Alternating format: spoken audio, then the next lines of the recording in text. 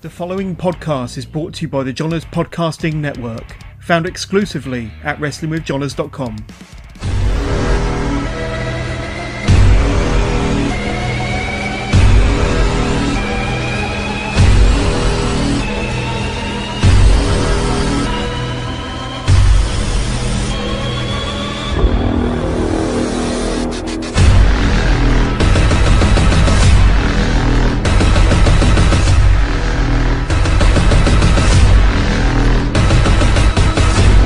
This is Brad Marcus, and welcome to another episode of Toiletside Wrestling Talk. Today's guest hails from the great state of New Jersey and began wrestling in 1993. He was trained by Larry Sharp and Glenn Ruth, who you may know as Headbanger Thrasher.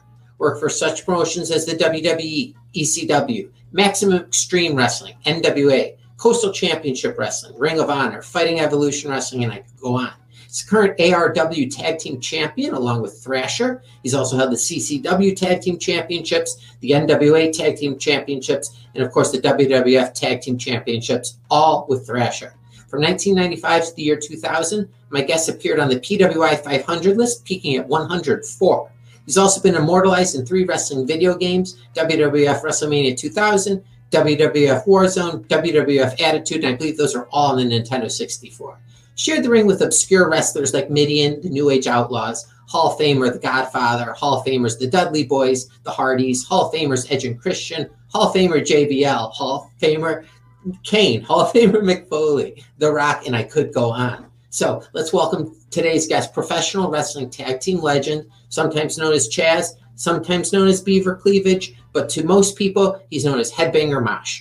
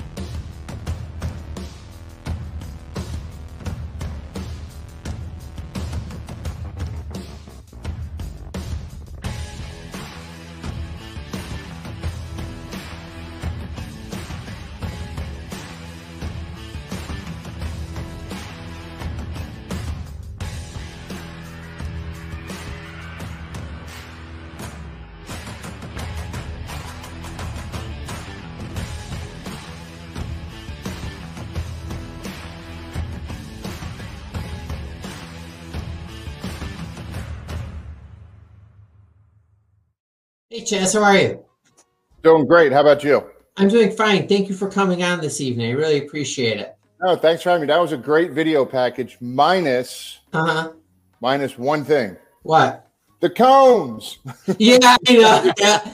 You know, I had very limited. I was nervous to go to the Peacock Network and take the videos off the WWE part, like because I don't think it ever would have made it to air. So, you know, I had limited stuff and not the highest quality to work with. It's all good. It's still good. I liked it. I enjoyed it. So that was all right, good.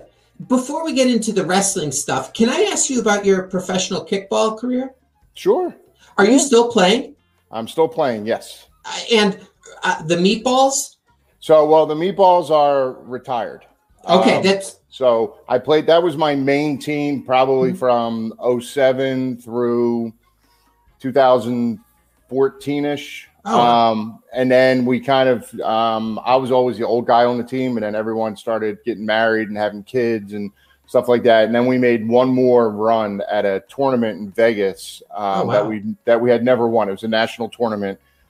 We never won. So we made one last run at that one, and we ended up winning it. So at that point, after 2016, we haven't played together since. So we kind of went out as champions. So with the Meatballs, we won 4 national championships. Oh my God.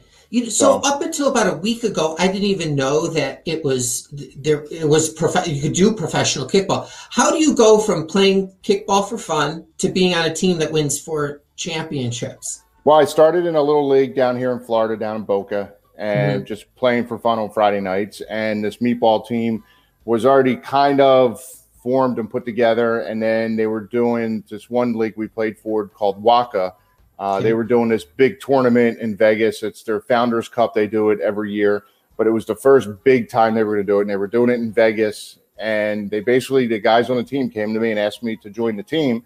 And it was funny, when they asked me, I thought to myself, this team's really good. Any team I'm on, I haven't been able to beat them yet. So I want to play with them just to learn and to get better. Sure. But there's no way in hell I'm going to Vegas to play kickball. 6 months later, I was in Vegas playing kickball, and we lost in the finals of the national championship game. Now, is there money go to the winners? Yes. So all the tournaments we play in are money tournaments. The national championship game, the winner gets $10,000. Oh, wow. The winning team gets $10,000. Sure. So and does runner-up get anything? In some tournaments they do. So the smaller tournaments they do, because now there's different leagues that go on. One's called the Circuit, another one's called TNS. There's another one. There's starting to be more of those now. So so some tournaments we've won like $5,000. Other ones it's been like $4,000. Other ones it's been $2,500. Just depends on the size of the tournament. But my meatball team, we basically went 3.5 years without losing a game, not losing a tournament, and over that 3.5 years, I think we made probably close to $60,000. Wow, that's amazing. Yeah, because again, 3 years in a row of a national championship, there was $10,000 right there. So, oh my God, that's amazing! It's just so much fun. You just have to pay for yourself to get out to Vegas, and then. Yeah, so we paid a different tournament. So I've been to Vegas a few times. I've been to Dallas. I've been to New Orleans. I've been to DC, New York. Wow. Traveled all over playing them, and we had sponsors. Right before Tito's was big, we had Tito's as a team sponsor. And then what I would do is hold on to the money, and then when whoever was going on a tournament, whatever was left, we would take and divvy up.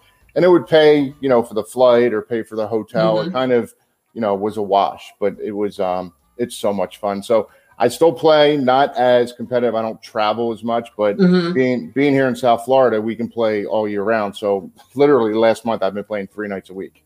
Oh God, that's okay at home that you can leave 3 nights a week. Yeah, my son's 17.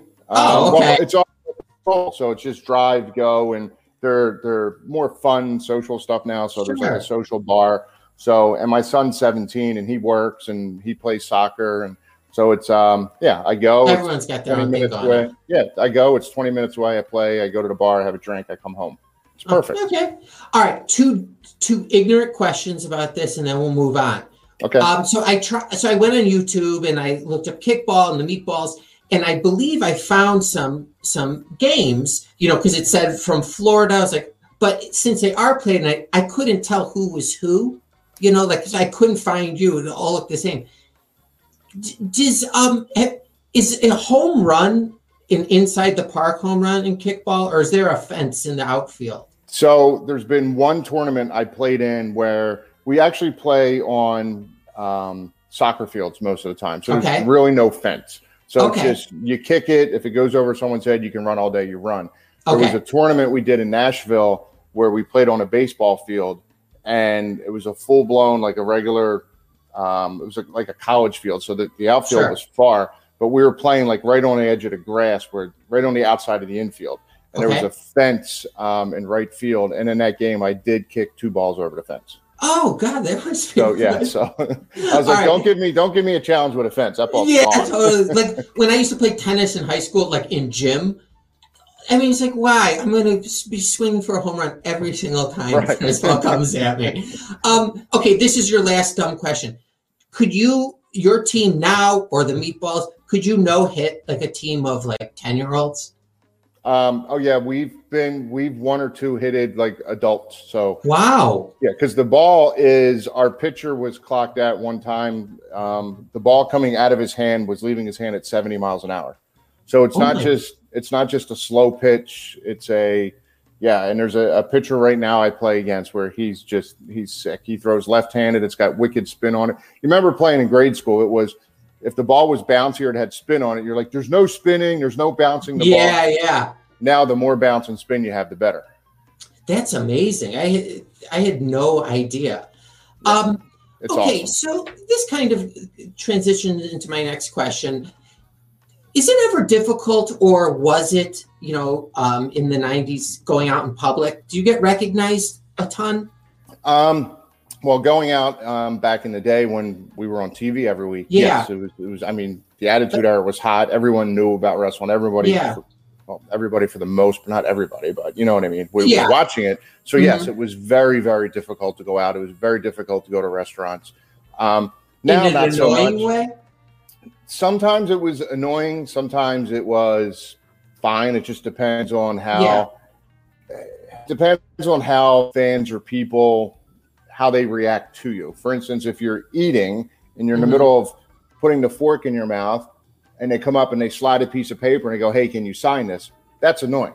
Yeah. So you can kind of understand how some celebrities get a bad rap because they tell someone, you know, to fuck off or leave me alone or things like that. Sure. So you try to, if they're respectful about it, and you know they'll come up like after you're eating dinner. Because I've had people come up to me and say, "Hey, can I get an autograph?" I'm like, "Well, I'm in the middle of eating dinner with my girlfriend here. Can I catch you afterwards?" And they're like, "Oh yeah, well never mind. Then you're too busy. You're too big now." And I'm like, "I'm having fucking dinner here." Like, you wouldn't go up to anybody and ask that, right? know? Like, let me get done dinner or something. So it just depends. It depends on how your approach. Some people are very, you know, respectful and nice about it, and other people just don't care, and they think because you're on TV, they can treat you however you want. Yeah, so it just depends. It's all situational. Did you grow up in New Jersey? Yes, South Jersey, right outside Philly. Okay, and so did you? What was your personality like as a kid? Quiet, socially awkward, very quiet. Shy, socially awkward. I was basically brought up to be seen and unheard. And if I was heard, that was not good for me. So I was always kind of quiet and, just kind of kept to myself. Were your parents like disciplinarians? My dad just didn't want to be bothered. So that was just a whole different thing. Sure. But I was just brought up to, I was always quiet and kind of shy and kept to myself. And, you know, it's just kind of how it was. So I know you said you have a 17-year-old son. Do you have any other children? No, I just have the one. Okay. Do you, when you know, my oldest is 11, so I'm not there yet to even be able to have a conversation with them on any level. Or do you recognize, or while you were raising your son, being different than how you were raised? Oh yeah. So here's what I do. If a situation pops up where he's pissing me off or he's acting out, or this was his entire life, I would stop and I would think, what would my dad do?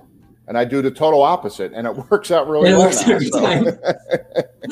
Did you have siblings? I have an older brother, younger sister. Okay. Were you guys close in age? My brother and I are super close, always have been, still are. And my sister and I are pseudo close, but there's just an age gap, and we've never we weren't really close when we were younger, but you know, it's there. So at this point, but I know what you mean. Like my wife's younger brother is like 7 years younger, and that's like, it's a pretty significant difference. Yeah. You know, she's going away to college. He's, 10 years old, or so it's, so when did wrestling come onto your radar? Well, I always watched it growing up. Okay. That was kind of my escape. I would watch it. My brother and I, my best friend, we would take the speed line over from Jersey over to Philly, go over to the Spectrum, and we'd watch over there. Oh, wow. Once a month we went over. I have no idea. Okay. I don't know. I mean, we're talking mid 80s, so I don't remember.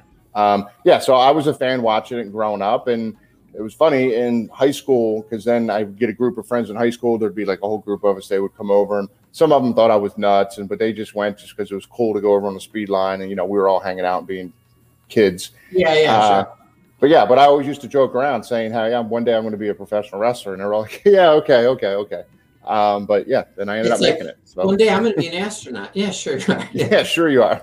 would people that you went to high school with, or that you grew up with, be surprised now that you were a pro wrestler? I don't think so. No. Okay. I mean, some of them were like that. Yeah, I mean, I used to say it all the time. I think a lot of them were like, I mean, I'm guessing. I don't really, other than Facebook now, like it's not like I kept in touch with a lot of people from high school. Sure. But I keep in touch now through Facebook with some. But yeah, I think some of them probably at first were like, oh wow. Yeah, I don't know. Did you? I guess I never paid attention that much. Were you athletic in high school? Yeah. I played sports. I played baseball. I wrestled from 3rd grade through high school and a little bit of college. I played soccer. I ran cross country. So I was always doing some kind of sport or hurt from some kind of sport or something. Would your parents come to like your meets and games and stuff? Sometimes. Sometimes, okay. Yeah, sometimes. Now, can you pinpoint like the moment you're like, okay, yeah, I'm gonna find a trainer now? No, because what happened is there was a school. There was this called Route 30 Flea Mart in Clementon, New Jersey, and I would drive by, and every now and then there would be this big giant truck out front, and spray painted on the side said "Pro Wrestling Saturday night 8 p.m." And one night I was like, I have nothing to do. It's a Saturday night. Let me go check it out. So I went in and I watched, and it turned out that was the school. That was the Monster Factory, and they trained there. That's where they had the matches, and I had no idea. And then I ended up kind of lingering after the show, and this guy who was their heavyweight champ at the time, he was the Spider, and him and I started talking. Here, it turns out it's Glenn, my wrestler, my partner. He trained me. So he said to me, because we knew of each other from high school, because our high schools wrestled each other. So we kind of knew we didn't know each other, but we kind of knew each other. So we ended up sitting there chatting and talking, and after the show, and he was like, "Oh, you should come try out." And I'm like, "Yeah." At this point, I was still kind of dabbling with wrestling in college, and I was like 170 pounds, soaking wet. And he was like, "No." I was like, "Well, let me go and put weight on. I got to put weight on. I'm too small." And he's like, "No, best time to learn how to wrestle is that put weight on as you go. It's the best way to learn. Because if all of a sudden you put all this weight on, it's not going to be your body's not going to be as nimble. You're not going to be able to jump around as much." Yeah. So he said, if you learn as you put weight on, it'll be better.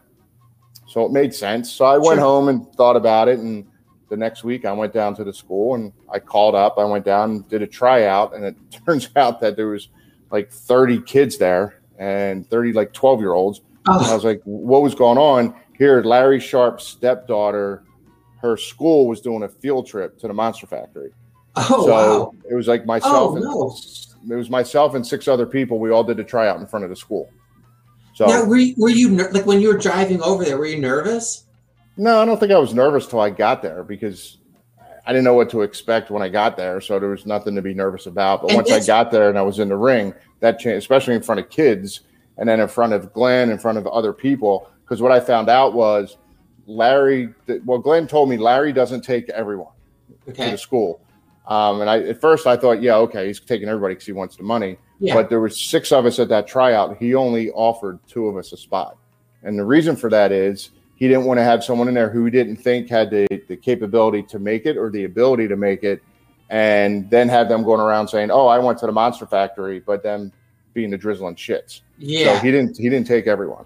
So were you aware of that, like why he wasn't taking everyone at the time? No, because Glenn told me he didn't take everyone. But again, I was like, yeah, okay, whatever. Yeah. But there were 6 of us there, and when it was all done, he only offered us 2 spots to 2 of us. And so at this point, so you're friends with Glenn. Do you feel like pressure to get up to? Actually, had you ever been inside of a wrestling ring before that first day? Never. So what do they put you through to see that Larry was looking for? So they show you how to take basic bumps. Okay. So the first one was cross your arms, tuck your chin. Mm-hmm. And this is exactly what Glenn said to me. He goes, push your dick up to the air and just fall backwards. Now, it sounds easy enough, but if you really think about it, it's an unnatural thing to just fall backwards without putting your arms down. Yeah. Or putting your arms down this way. And so the idea is to keep your arms up here so you don't tuck your chin so you don't knock yourself out. Keep your elbows up so you don't get big knots on your elbows. So you had to figure that out. Okay. And then there was another one where you had to do walk out to a handstand, and then the same thing, flip over and land flat on your back. Okay. The third one was kind of like you ever see someone take a hip toss. So you take a couple of steps out, jump, and you do a front flip and land flat on your back. And then he showed me how to hit the ropes. So you had to hit the ropes. So those were the 4 things. And those were the 4 things that I did every single day when I first started at the school. Before I even learned how to lock up, that's what I would do for hours. And at this point, like, are you feeling pressure to get up to Glenn's level? No, not at all. Because at this point, again, Glenn and I knew we weren't friends before we went to the school. So again, we kind of knew of each other, but didn't really know each other. So where I was so we knew of each other, but we weren't friends. So when I went to the school, there was zero pressure other than just pressure on myself to try and figure this out and see where it goes and see what happens. But 3 weeks into my training, WWF with WWE, they used to come in the Northeast. They always came around that area to tape WWE Superstars and WWE Challenge. So Glenn said to me, "Hey, WWF's coming into town to do TV tapings, and we're going to go." And I went, "Whoa!" I'm like, been here 3 weeks. I barely know how to bump other than getting the WWF ring. And his response was, "It's your first time there. They're not going to use you. They'll see you. You'll hang out. You'll get paid. That's all it is." So I'm like, jackpot, I'm in. So we go up to Wilkes-Barre, Pennsylvania, and sitting there with everyone, and I'm in the locker room, and I'm like, holy shit moments, because there's Shawn Michaels, there's Bret Hart, there's Macho Man, who is my all-time favorite. There's this one, there's that one. And they roll out the big white board. Tony Gurria rolls out the big white board and have all the matches listed, and I see Adam Bomb versus Chaz Ware. They shortened my name from Warrington to Ware for TV purposes. And I looked at Glenn and I'm like, thought they weren't going to use me. He goes, "Well, I guess you got your first match tonight, don't you?" So, but you'd only been training for, you said, a couple weeks at this 3 point? weeks. 3 weeks. So are you panicking once you see your name up there? Shitting myself. Yeah.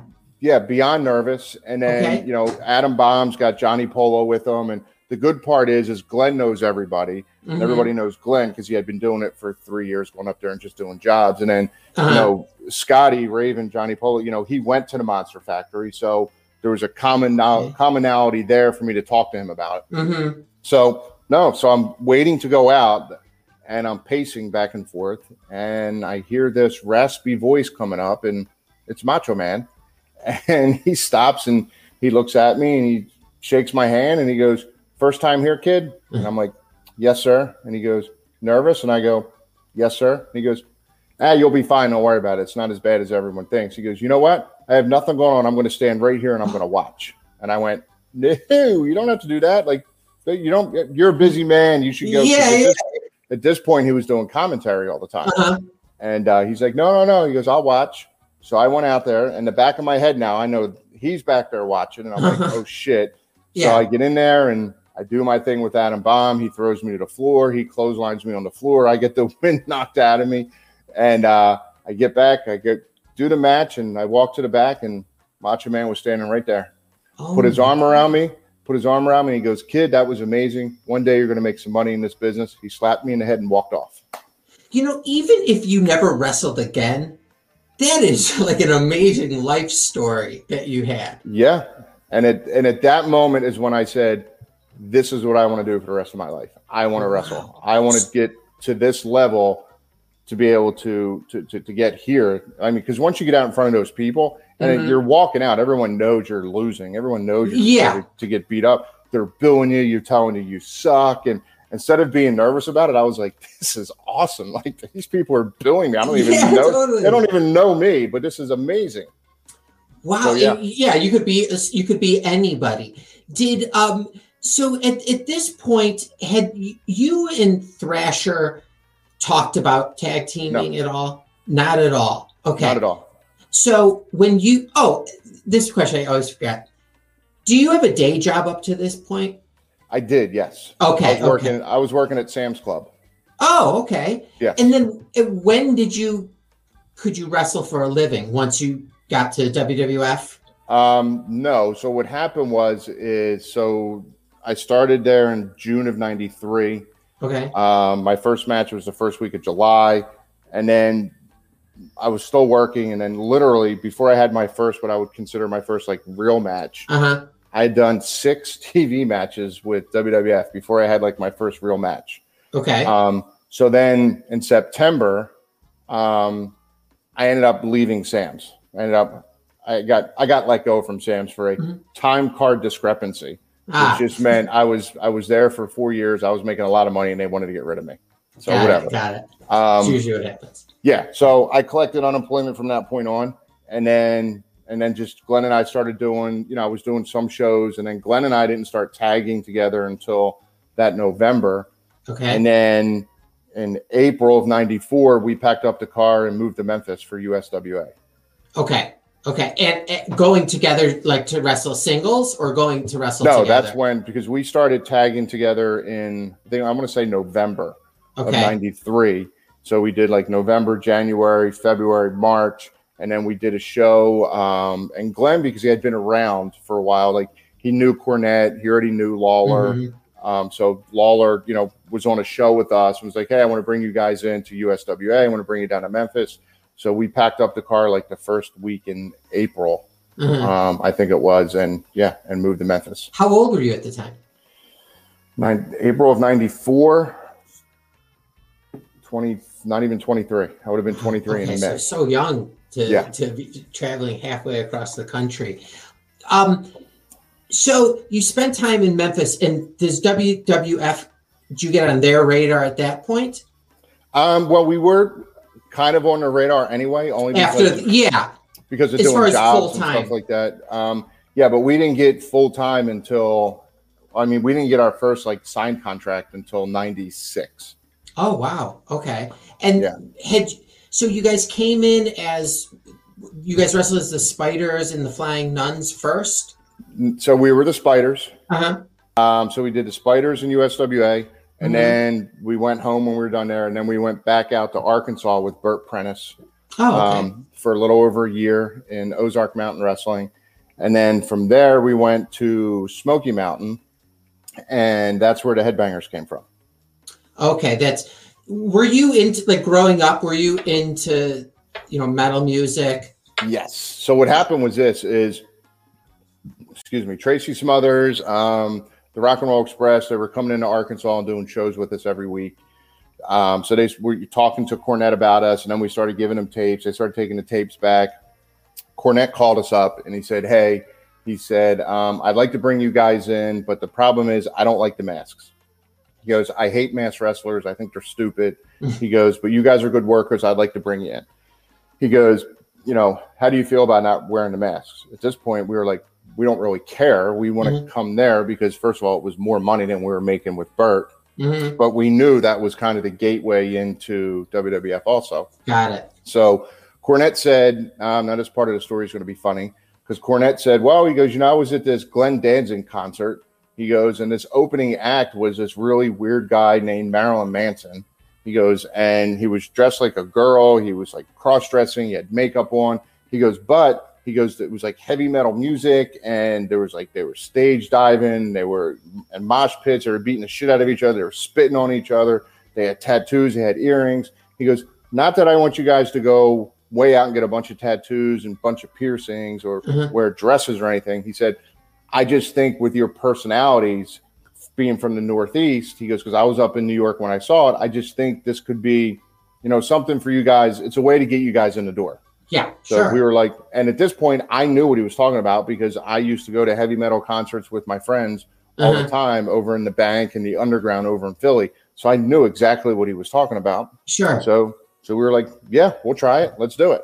And are you like, can you go pick out your own gear, like how you guys are good, what your look's going to be? What we did was the first TV we showed up, we didn't really know kind of what to wear. So we just went and we got T-shirts. We had shorts on. I think I had work boots on and Glenn had sneakers on. But when we showed up, Cornette gave Glenn a Metallica shirt and he gave me a Slayer shirt. Okay. He said, here, wear these. So we were like, perfect. So that's what we wore for the first TV. And then we went out and bought like different shirts and stuff like that. And that's how it started. And incorporating like paint. So that was his idea. He said they put stuff on his face. So we were trying to figure out in the locker room. Again, we didn't even know what our names were. He goes, you guys are going to be Headbangers, but individual names, we didn't know what they were at the first TV taping. Okay. He kind of just made up some stuff. So he came up and he goes, no, this is how I want you to do it. And he grabbed black face paint and he just went like this on both our cheeks. And he goes, there, that's what I want you to do. You go. And we went, okay, so that's what we're going to do. All right, well, that's easy enough. Is for a paint job, that's pretty simple, not very severe. Yeah, so we took it from there and tried different things and just evolved it into what it ended up being and then what it is today. So it was just evolution over time. Okay, so then come 1996, you guys get a contract with WWE. Yes. Or WWE. Does it work like where each of you has your own separate contract? No. So actually how we were brought in was actually thanks to Cornette again. Okay. So they were doing TV in Hartford, Connecticut, and Smoky Mountain had shut down. So Glenn and I were just doing some indie things here and there. Glenn actually had went over to Japan for a couple of weeks and did an angle to bring me back. So we were getting ready to go over there when Cornette called us and he said, hey, I got some great news. He said, I was in talking to Vince and I said, hey, Vince, I got these two guys I'd like you to look at. And Vince goes, all right, so tell me about them. He goes, well, you've seen them before. He goes, they've been up here before as the Spiders. They've wrestled individually just as themselves. He goes, but I have this headbanger gimmick that I gave him down at Smoky Mountain, and they're just really good workers. I just want you to look at them. And he goes, I know who the Spiders are. He goes, I know those guys. He goes, just put them under a part-time contract. So at the time, they created this part-time contract. And what the part-time contract was, that's when they brought in Freddie Joe Floyd, Aldo Montoya, who the hell, the plumber, they brought in all these weird, they brought in all those weird characters. And the idea was to build these characters up to a certain level. So it looked like they would give them a few wins on TV. And then when they would wrestle, like Shawn or Razor or somebody like that, they'd make it more competitive matches instead of just squash matches all the time. Sure. So, So that's what Vince said. Vince said, give him the part-time contract. He goes, and then, we'll see where it goes from there. So we started with a part-time contract, which was awesome. So we were guaranteed X amount of dollars at every TV. Travel was paid for, hotel, everything was paid for. So we were like, this is amazing because we were going to be at every single Monday Night Raw. So it was guaranteed, money every month. And it was great. And that's how we got our foot in the door. Now, in your head at the time, are you thinking I've made it?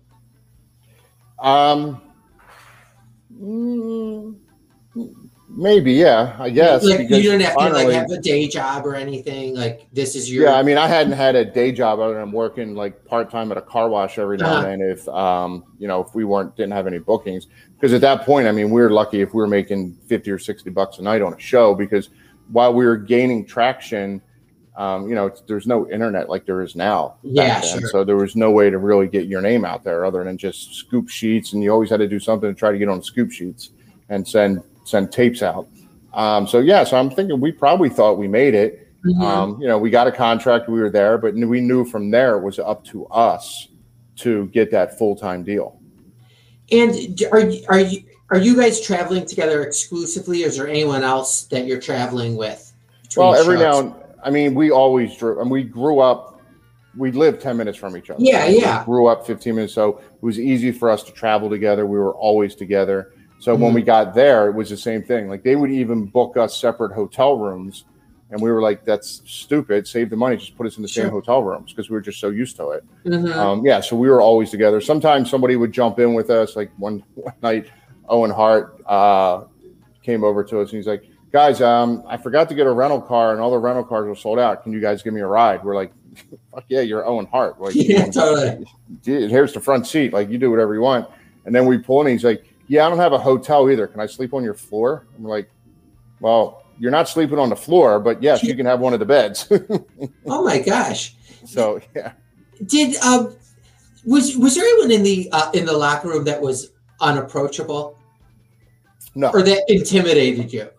Well, me being a shy, quiet kind of introvert, I was intimidated by everyone because I was socially awkward. But everyone was welcoming. I mean, it was the locker room there was just, it was awesome because everyone was there for a purpose. Everyone wanted it. That's right when Kevin and Scott left and went to WCW, and the whole Monday Night Wars thing really started. So our whole goal and mission was to beat WCW. So it was a whole family atmosphere. I mean, the Undertaker's the Undertaker. Yeah. And he's changing in the locker room with the rest of us. Sean, they're all changing. Brett, there was no, we get a special locker room or any of that stuff. Everyone was in the same locker room and everything. Was it ever surreal, like, say, talking to the Undertaker, knowing that you're talking to the Undertaker?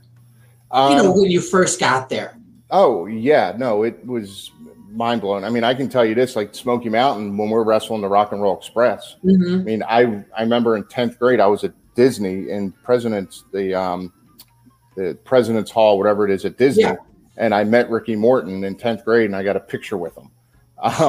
So like wrestling guys like that. And then you're at WrestleMania 13 and I'm putting face paint on, and Animal from the Road Warriors comes up next to me and he's doing all his stuff. And I'm like, all right, I'm done. And he was like, fuck off. Because he knew he was going to be there for an hour. Oh my gosh.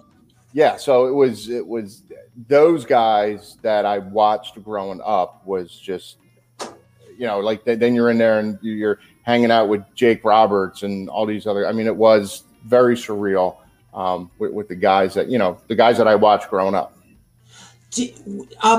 So you were saying about the Monday Night Wars. So that was present on everyone's mind during that period of time?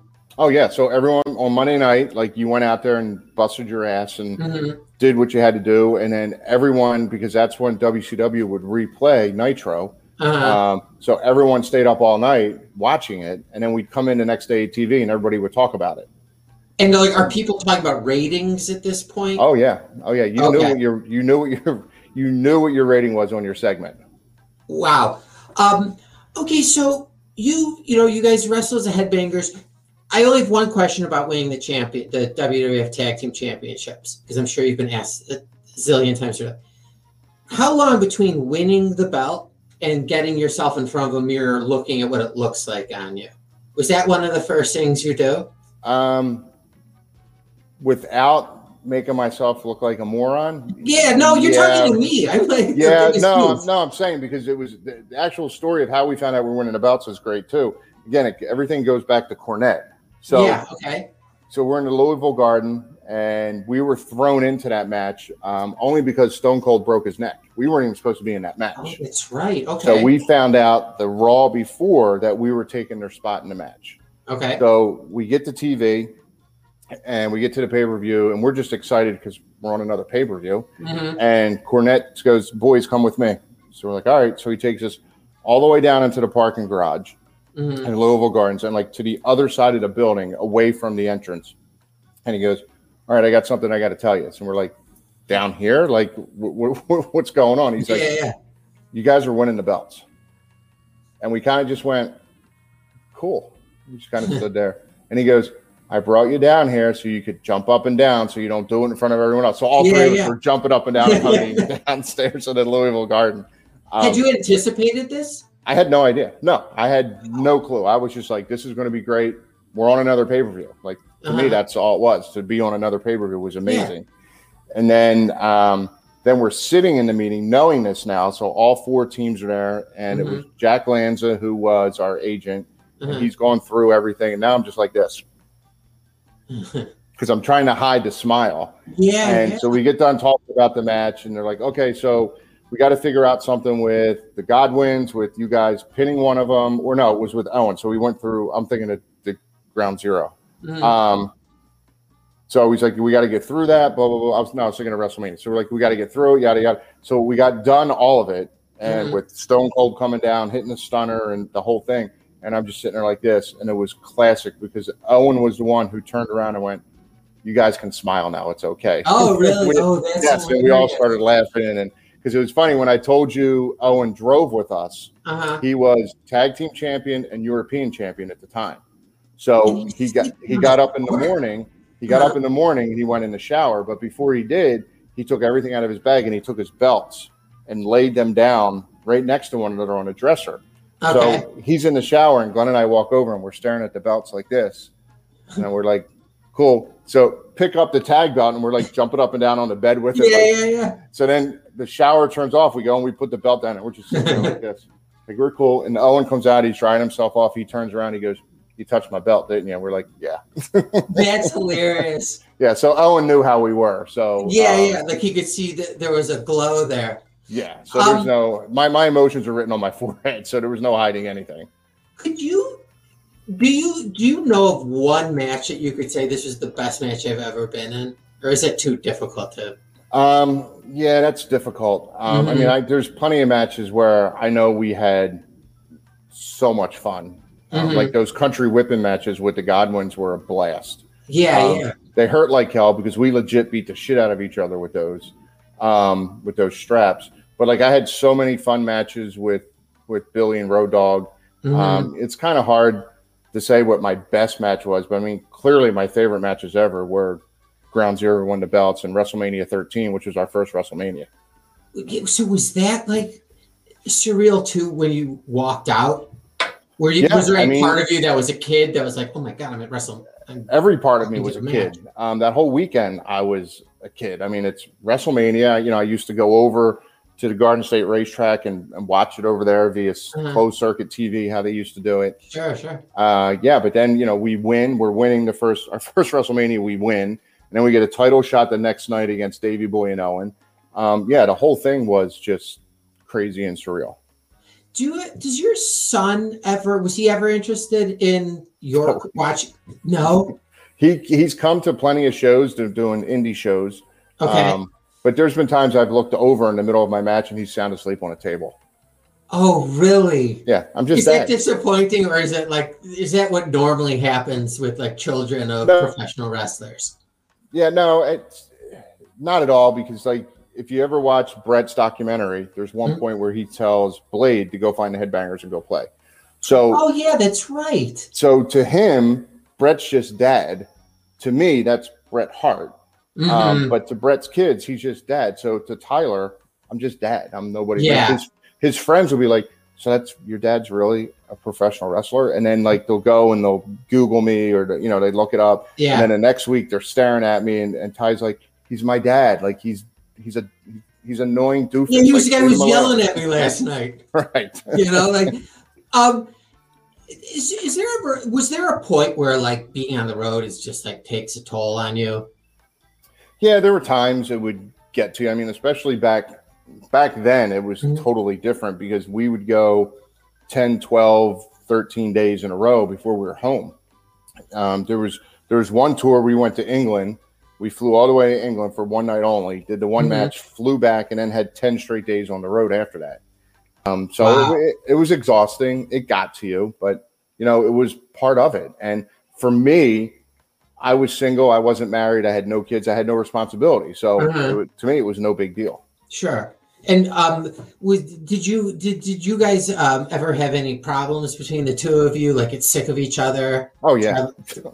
Oh really? Oh, Can absolutely. you laugh about that now? Oh, we talk about it all the time. Oh, would you consider him to be your work wife? Oh, absolutely. I mean, we've outlasted marriages. So yes. Oh yeah, for sure. Totally. Yeah. No, he's my work wife. We're best friends. I mean, we literally, to this day now, we grew up, we first started, and we lived 10, 15 minutes away from each other. We live 10 minutes away from each other now. That's amazing. So our kids all get along, and his oldest daughter just had a baby. His second daughter is my goddaughter. His two youngest daughters are good friends with Tyler. Tyler's good friends with all of his kids. So yeah, so it's one big family. That's nice that you have this career that you can actually share with somebody, like who was there with you and knows exactly what you're talking about when you. Yeah, and it made it easier, because probably neither one of us would have left. I couldn't have imagined of packing up the car and driving to Memphis and doing that on my own. Sure. I couldn't have imagined it. And Glenn always said the same thing. He's like, that's not something I would have done on my own. When you had like a character change, is that stressful? Like so you're talking about Fever Cleavage? Yeah. And then Chaz, like, is it like stressful on you? Like, no, this was working so well. Well, Yes and no. The yes was because it took me totally outside my comfort zone, and I never really wrestled singles. Like I said, I had three regular matches, like down at the Monster Factory, and one outside of match. So basically, maybe 4 or 5, like what I would consider real matches, not job matches on TV. As a singles wrestler, everything else had been tag team. Or if I was doing a singles wrestler, when Glenn and I were tagging together, like he was at ringside, so we were always kind of at ringside together. So yes, it was a little stressful only because it was taking me way outside my comfort zone and I didn't know what to expect.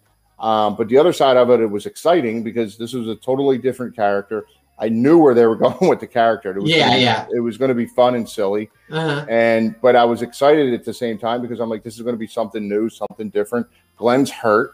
This could give me, time to shine on my own. And then from there, who knows where it could go. Yeah. But then when they killed the gimmick off and then they just brought me in, you're just going to be Chaz, a kid from New Jersey. The girl, she was nice, but we just didn't get along that well. Our personalities clash. And instead of me just embracing it and saying, look, this is a work situation, I was kind of negative about it. And then that brought in changed the whole thing. Yeah. So I didn't look at it. Looking back, anyone who had a female with them, they were getting a big push. They were on TV all the week because that's just what they were doing. Yeah. I didn't look at it that way. I looked at it and I'm like, oh, being strapped with this pain in the ass. So why would they give you somebody who you could work with and put out like a really good product from that? Because I guess they were paying her. I guess they put her. I guess that's true. They put her under a contract, and I think if the Beaver cleavage thing would have just kept going, it would have been fine. But when they said just go out and be yourself, first of all, I didn't know who myself was. I didn't know. Chaz had no personality. Chaz never existed. It was always Mosh. Yeah. They said, don't go out and be Mosh. Okay, so here's this Beaver thing. Go out and act like a big kid where you're in love with your mother. And then they were like, okay, go be Chaz. And I went, who's Chaz? Now, she had never been around, so they told her to go be herself. So it was like, well, who are you? I don't even know who I am, but who are you? And we were kind of, and then personalities got in the way of each other. And it just didn't work. So that was the point of bringing Glenn back. But again, looking back, I should have just embraced it and figured it out with her. And then when Glenn came back, it could have been a whole Hardy Boys, like Lita thing, because they were bringing in, that's what they were doing. But at the time, I wasn't paying attention to that. I'm going to let you go soon. Just 2 more questions. Are you able to step outside of yourself and look back at your career and be like, wow, I did look what I did. Yeah, I look at that. I go this way. I look at it every day. Yeah. Totally. There's my action figures. There's my belt. It amazes me. I still look at it and get amazed. It's still surreal. I still look back and go, wow, like that was really me. Like that was doing that. Like that's just crazy. At the height of everything. Did you ever play when the video games would come out? Like I know I was talking about this in the intro that there's 3 that you're on. Did you guys play those at all? Like when they would come out? Oh, absolutely. Glenn and I used to joke around on when we did radio interviews, and they were like, "So do you guys the video games?" We're like, "Yeah, it's the best thing ever because we can play with ourselves all day and we never get sticky or messy." But they set that up for you, for that answer. You teed that up too easy, but that was the whole reason why. Like, I had to go buy a Nintendo 64. For WrestleMania 2000. So, yes. And the funniest, not funny, but those games in that period were like known as the best wrestling games, like even still to this day. Do you watch wrestling, like what's on TV nowadays? Not really. If I flip through and I see somebody I know that's on or someone that I like, I'll keep it on and I'll watch them. But for the most part, no, I couldn't tell you any storylines. I couldn't really tell you anything like that. Like I'll flip WWE on if it's someone I know. Okay, I'll watch it.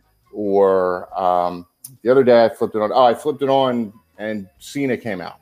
So I watched the promo. Then I turned it off. Like AEW, I'll watch. It depends on who's on. Like if Red Velvet comes on, I've known Red since basically since she started. So, you know, I'll watch her. I'm good friends with her. Like if Matt's on or, you know, Jeff's on, people like that, I'll watch. It just depends. But for the most part, it's not like I sit there and again, stories. I couldn't tell you any storylines. Okay. Is it because of just not interested in it now, or just there's just not time?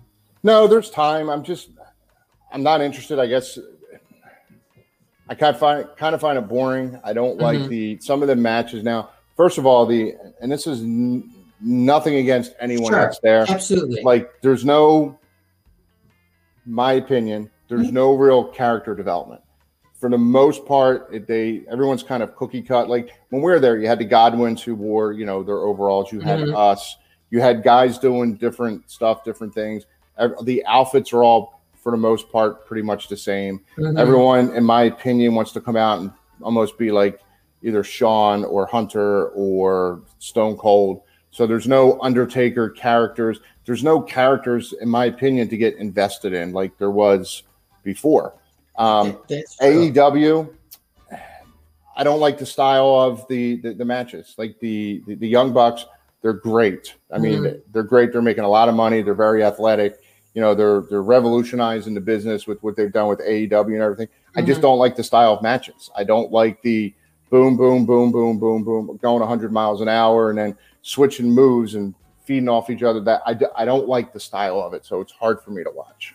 Okay, that makes sense. Chaz, I'm going to let you go in a minute. Can I ask you 5 non-wrestling related yes or no questions? Sure. Okay. And generally, I clear these with my wife to make sure they're appropriate, but I didn't have a chance. She left for work early. Inappropriate questions are welcomed. Okay. Have you ever seen a 90-year-old man swim nude? No. Okay. Can you or have you ever put out a cigarette in your hand? No. Okay. For $1.2 million, would you wear your face paint the rest of your life, not just in the ring? Sure. Okay. You're doing great so far. Have you ever been thrown out of a window? Not thrown, but I've jumped out of a window. Does knowing how to take a bump help in that regard at all? Like, could you get thrown out of a first floor window and land right? Yes. But when I jumped out of the window, I was a kid and I was using a trash bag as a parachute and it didn't work so well and I broke my wrist. But there was one time I was in the shower and I slipped and fell and I tucked my chin. So I didn't knock myself out. So yes, wow. Knowing how to take a bump is very useful. It's helped you in like real life. Yes. All right. Last question. Does your son now or ever point when you were raising him did he ever think that you worked for him? Like my son will yell milk, and I'm supposed to like get up and go get him milk. He still does. I mean, he plays travel soccer, and he's being recruited for college now. So we're going on these different camps and tours and stuff like that. And no, he absolutely positively takes it for granted of like, Dad, I'm out of ground turkey. When are you making me more ground turkey? Or I'm out of wheat pasta. When are you making me more pasta? And I'm like, the pot's right there. The water's right there. You can boil water. You can put a little bit of salt in it. You can dump it in. You can time it for 8 minutes. Okay, good. It's comforting to hear that because both my kids think that like I'm an employee in this house. So that's comforting on my end to hear that. Chaz, thank you so much for coming on and giving me some time. This was a real treat for me, and I really appreciate your time. Awesome. No problem. Thank you. I had a good time. I appreciate it. And what's with the toilet side?